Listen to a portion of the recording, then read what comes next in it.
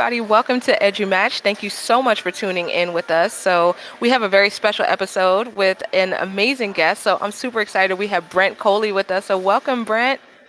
Thank you, Sarah, for having me. I'm super stoked to be here. And for anyone listening or watching, I do have a little cold, so I'm talking through cough medicine a little bit, but it's going to be good. I mean, I'm really excited. Thank you for having me on. Oh, the pleasure is all mine, and you're doing great for for not feeling so well, and you're definitely a trooper for coming on, not feeling your best. So really appreciate that. Yeah. So for anybody who is tuning in who does not know Brent, let me tell you all a little bit about him. Brent began his career in education in 1996, teaching 4th and 5th grade for 15 years before transitioning into administration. So he's currently principal of Alta Murrieta Elementary in the Murrieta Valley Unified School District. He's also an instructional technology leader in his district, helping teachers infuse technology into their teaching to support student learning. Now in an administrative role, Brent strives to support teachers to improve their practice and integrate technology into their classrooms to maximize student learning.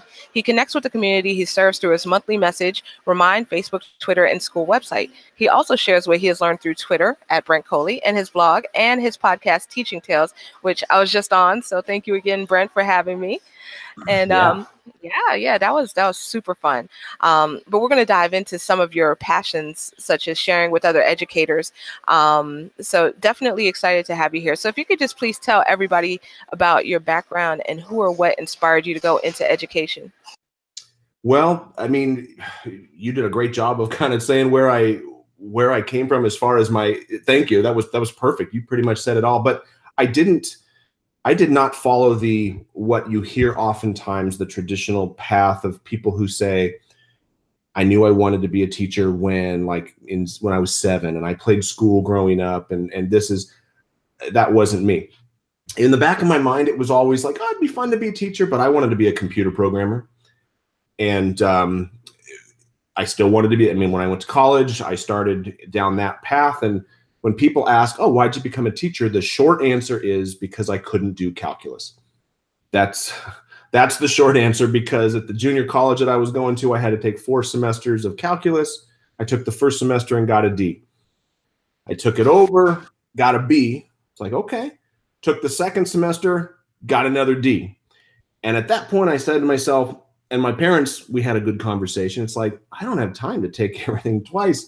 And this is only at the JC, not until I transferred to a 4-year university. So at that time, I had a great conversation with my mom and dad. And again, teaching was kind of in the back of my mind. And at that point, I made the decision, you know what, I'm going to be a teacher. And I was always inspired by those great teachers that we've all had. We're just like, wow, the passion, the dedication that they had. At the same time, I was thinking about this question before we went live, and it's like, I think part of me was driven a little by the bad teachers that we've all had, unfortunately. I vividly remember a freshman math class, vividly remember where I was sitting in class and a student having a question and asking the question, and the teacher continued to say the same thing over and over again, which for anyone listening or watching, you've been there. I mean, it's just the teacher's like, he says it more loudly and more slowly, but he's saying the same thing. And I remember it was looking back, I would call it naive arrogance, because I'm sitting there as a freshman in high school thinking, this is what he needs to say. If he just said, because I remember this is what would help me get it. So it was experiences like that kind of made me think, maybe it would be fun to do this. Again, that naive arrogance, a freshman thinking, oh, I can do it. But it wasn't, I was thinking I could do a better job. But I remember having those ideas like, if you just said it this way, if you just drew this picture, if you just did blank, I think that the student would help. It would help the student get it. So that's kind of what inspired me once I got off the calculus train. I hear you. That kind of reminds me of Ferris Bueller, the teacher in Bueller, right? Mm-hmm. Absolutely. Yeah. All right, cool. So what inspired your passion for sharing with educators? Where did that come from? Oh boy. When I got on, it's one person, Tony Vincent.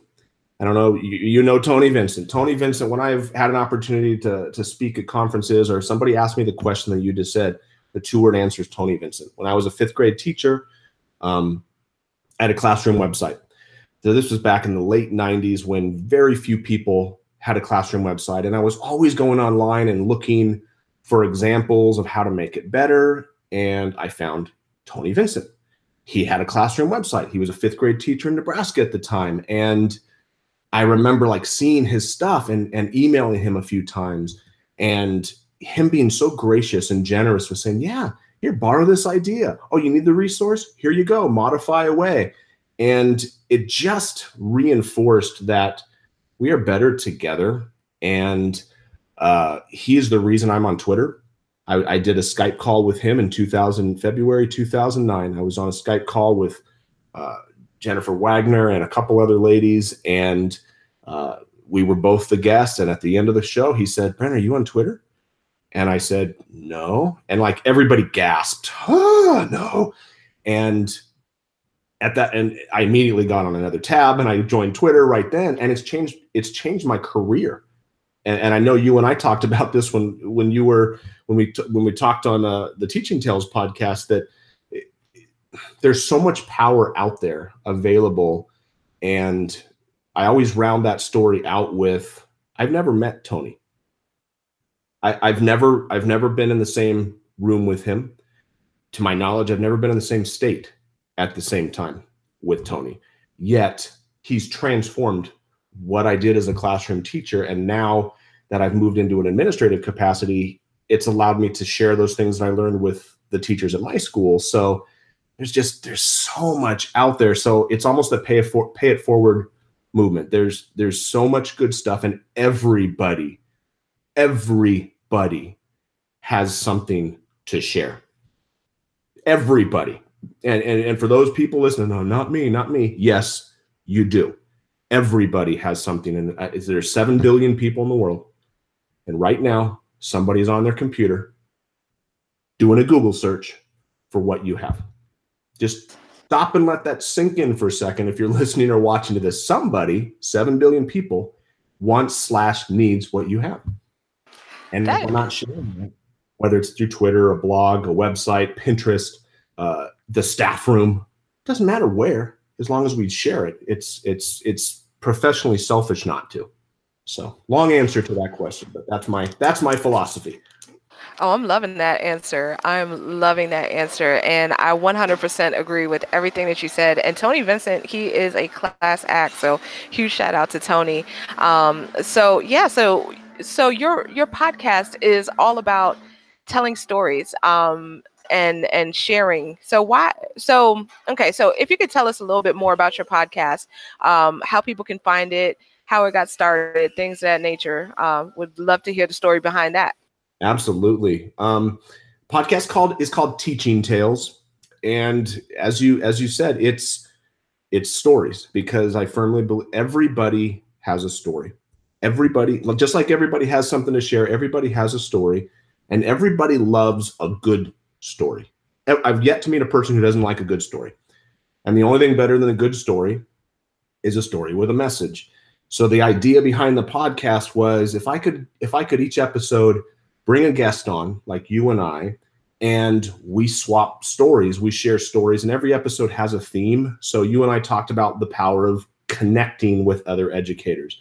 I've had Tony Vincent on. We also talked about connecting with other educators. I've had Angela Myers, where we talked about finding the value in others, which is, if anyone's listening, I mean, and this is not me, that you've got to listen to that episode. That one was earth-shatteringly good. The message that she shares about recognizing the value in others and communicating that to them. I've had my dad on. I've had some of my teachers on. I've had a couple of my students on, and we're just sharing stories. So I'm always looking for somebody who has a story that they think, and it's not just a entertaining story. Don't get me wrong. It's better when it's entertaining, but a story that would resonate or encourage somebody or inspire somebody to be better at what they do. That's the That's the goal of the podcast. You can find it's on my website. You can get it at brentcoley.com. There's a podcast page.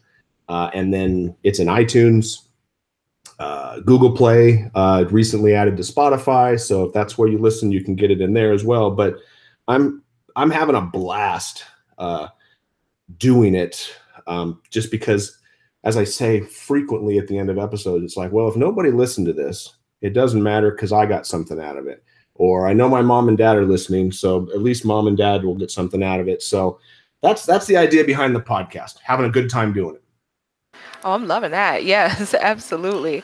Absolutely. So, all right. So I'm going to kind of flip the script a little bit. Could you tell me about one story that has had a major impact on your professional or personal life even? Absolutely.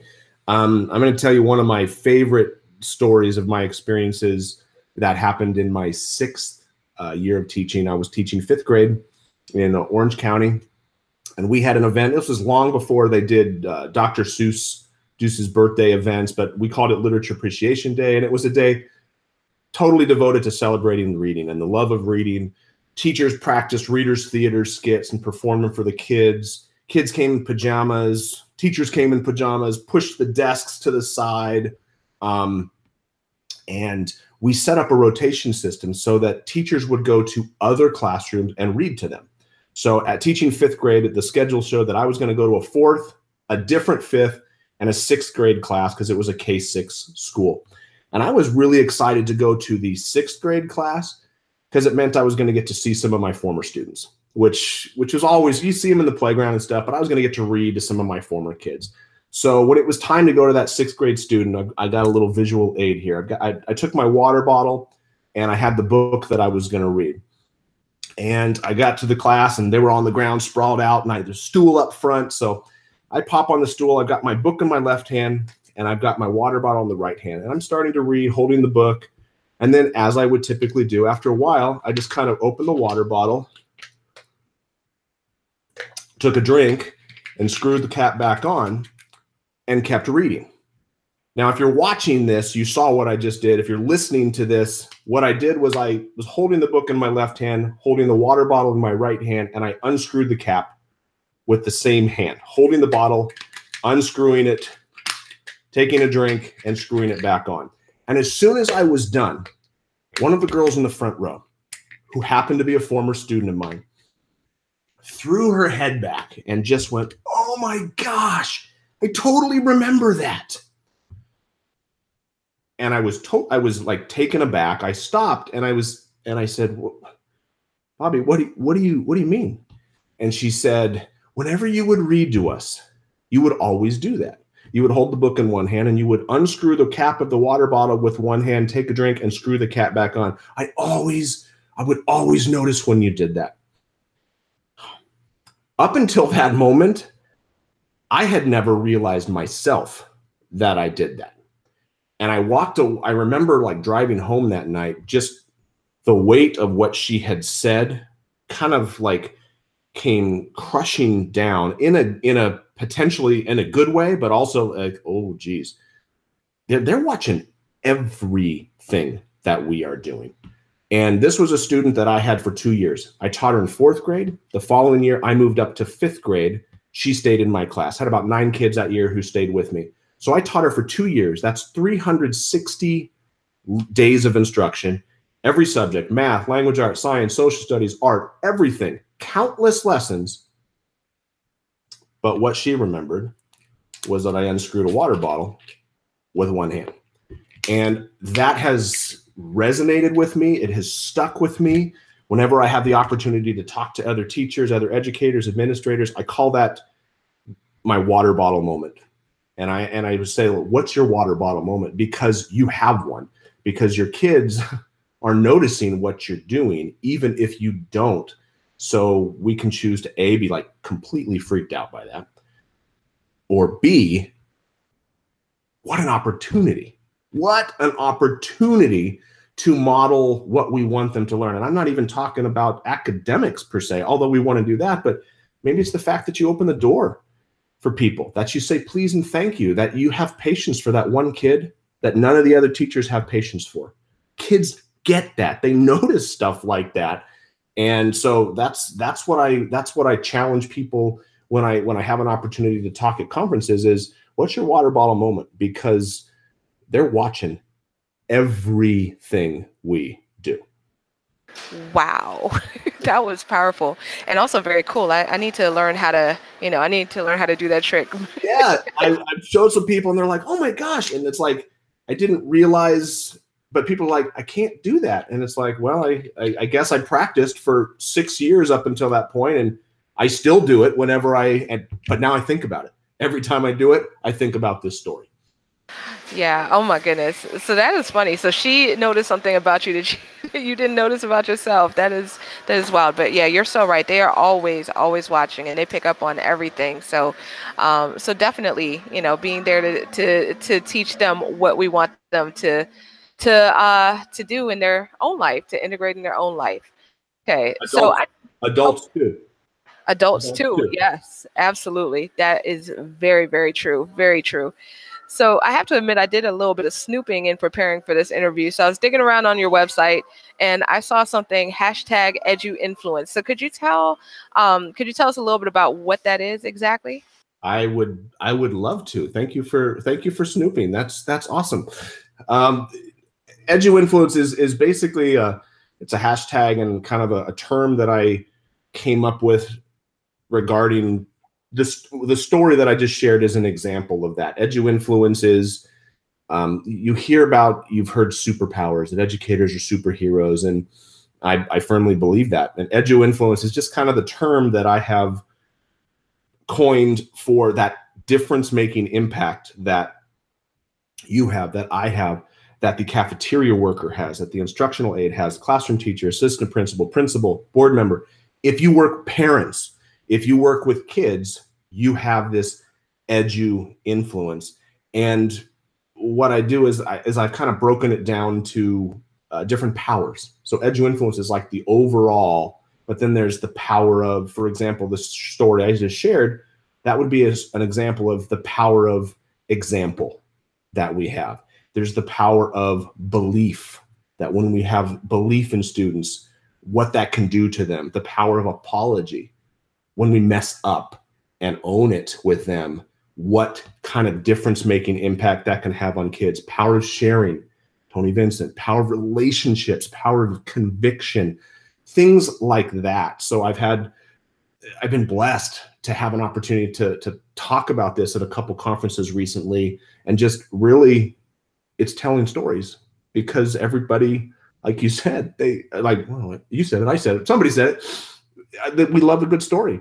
And it's kind of like sharing stories like the water bottle story, and then tying it into, so what can we do with that? How can that make us better? So that's kind of, I mean, it's in its infancy as far as a hashtag. It's something that I've, like I said, I've been able to talk about it at a couple of conferences, and it's, the feedback I've gotten has been good. And people have been like, oh, that was good. So, which is what I wanted to hear, because I have that passion for sharing, and I think storytelling is one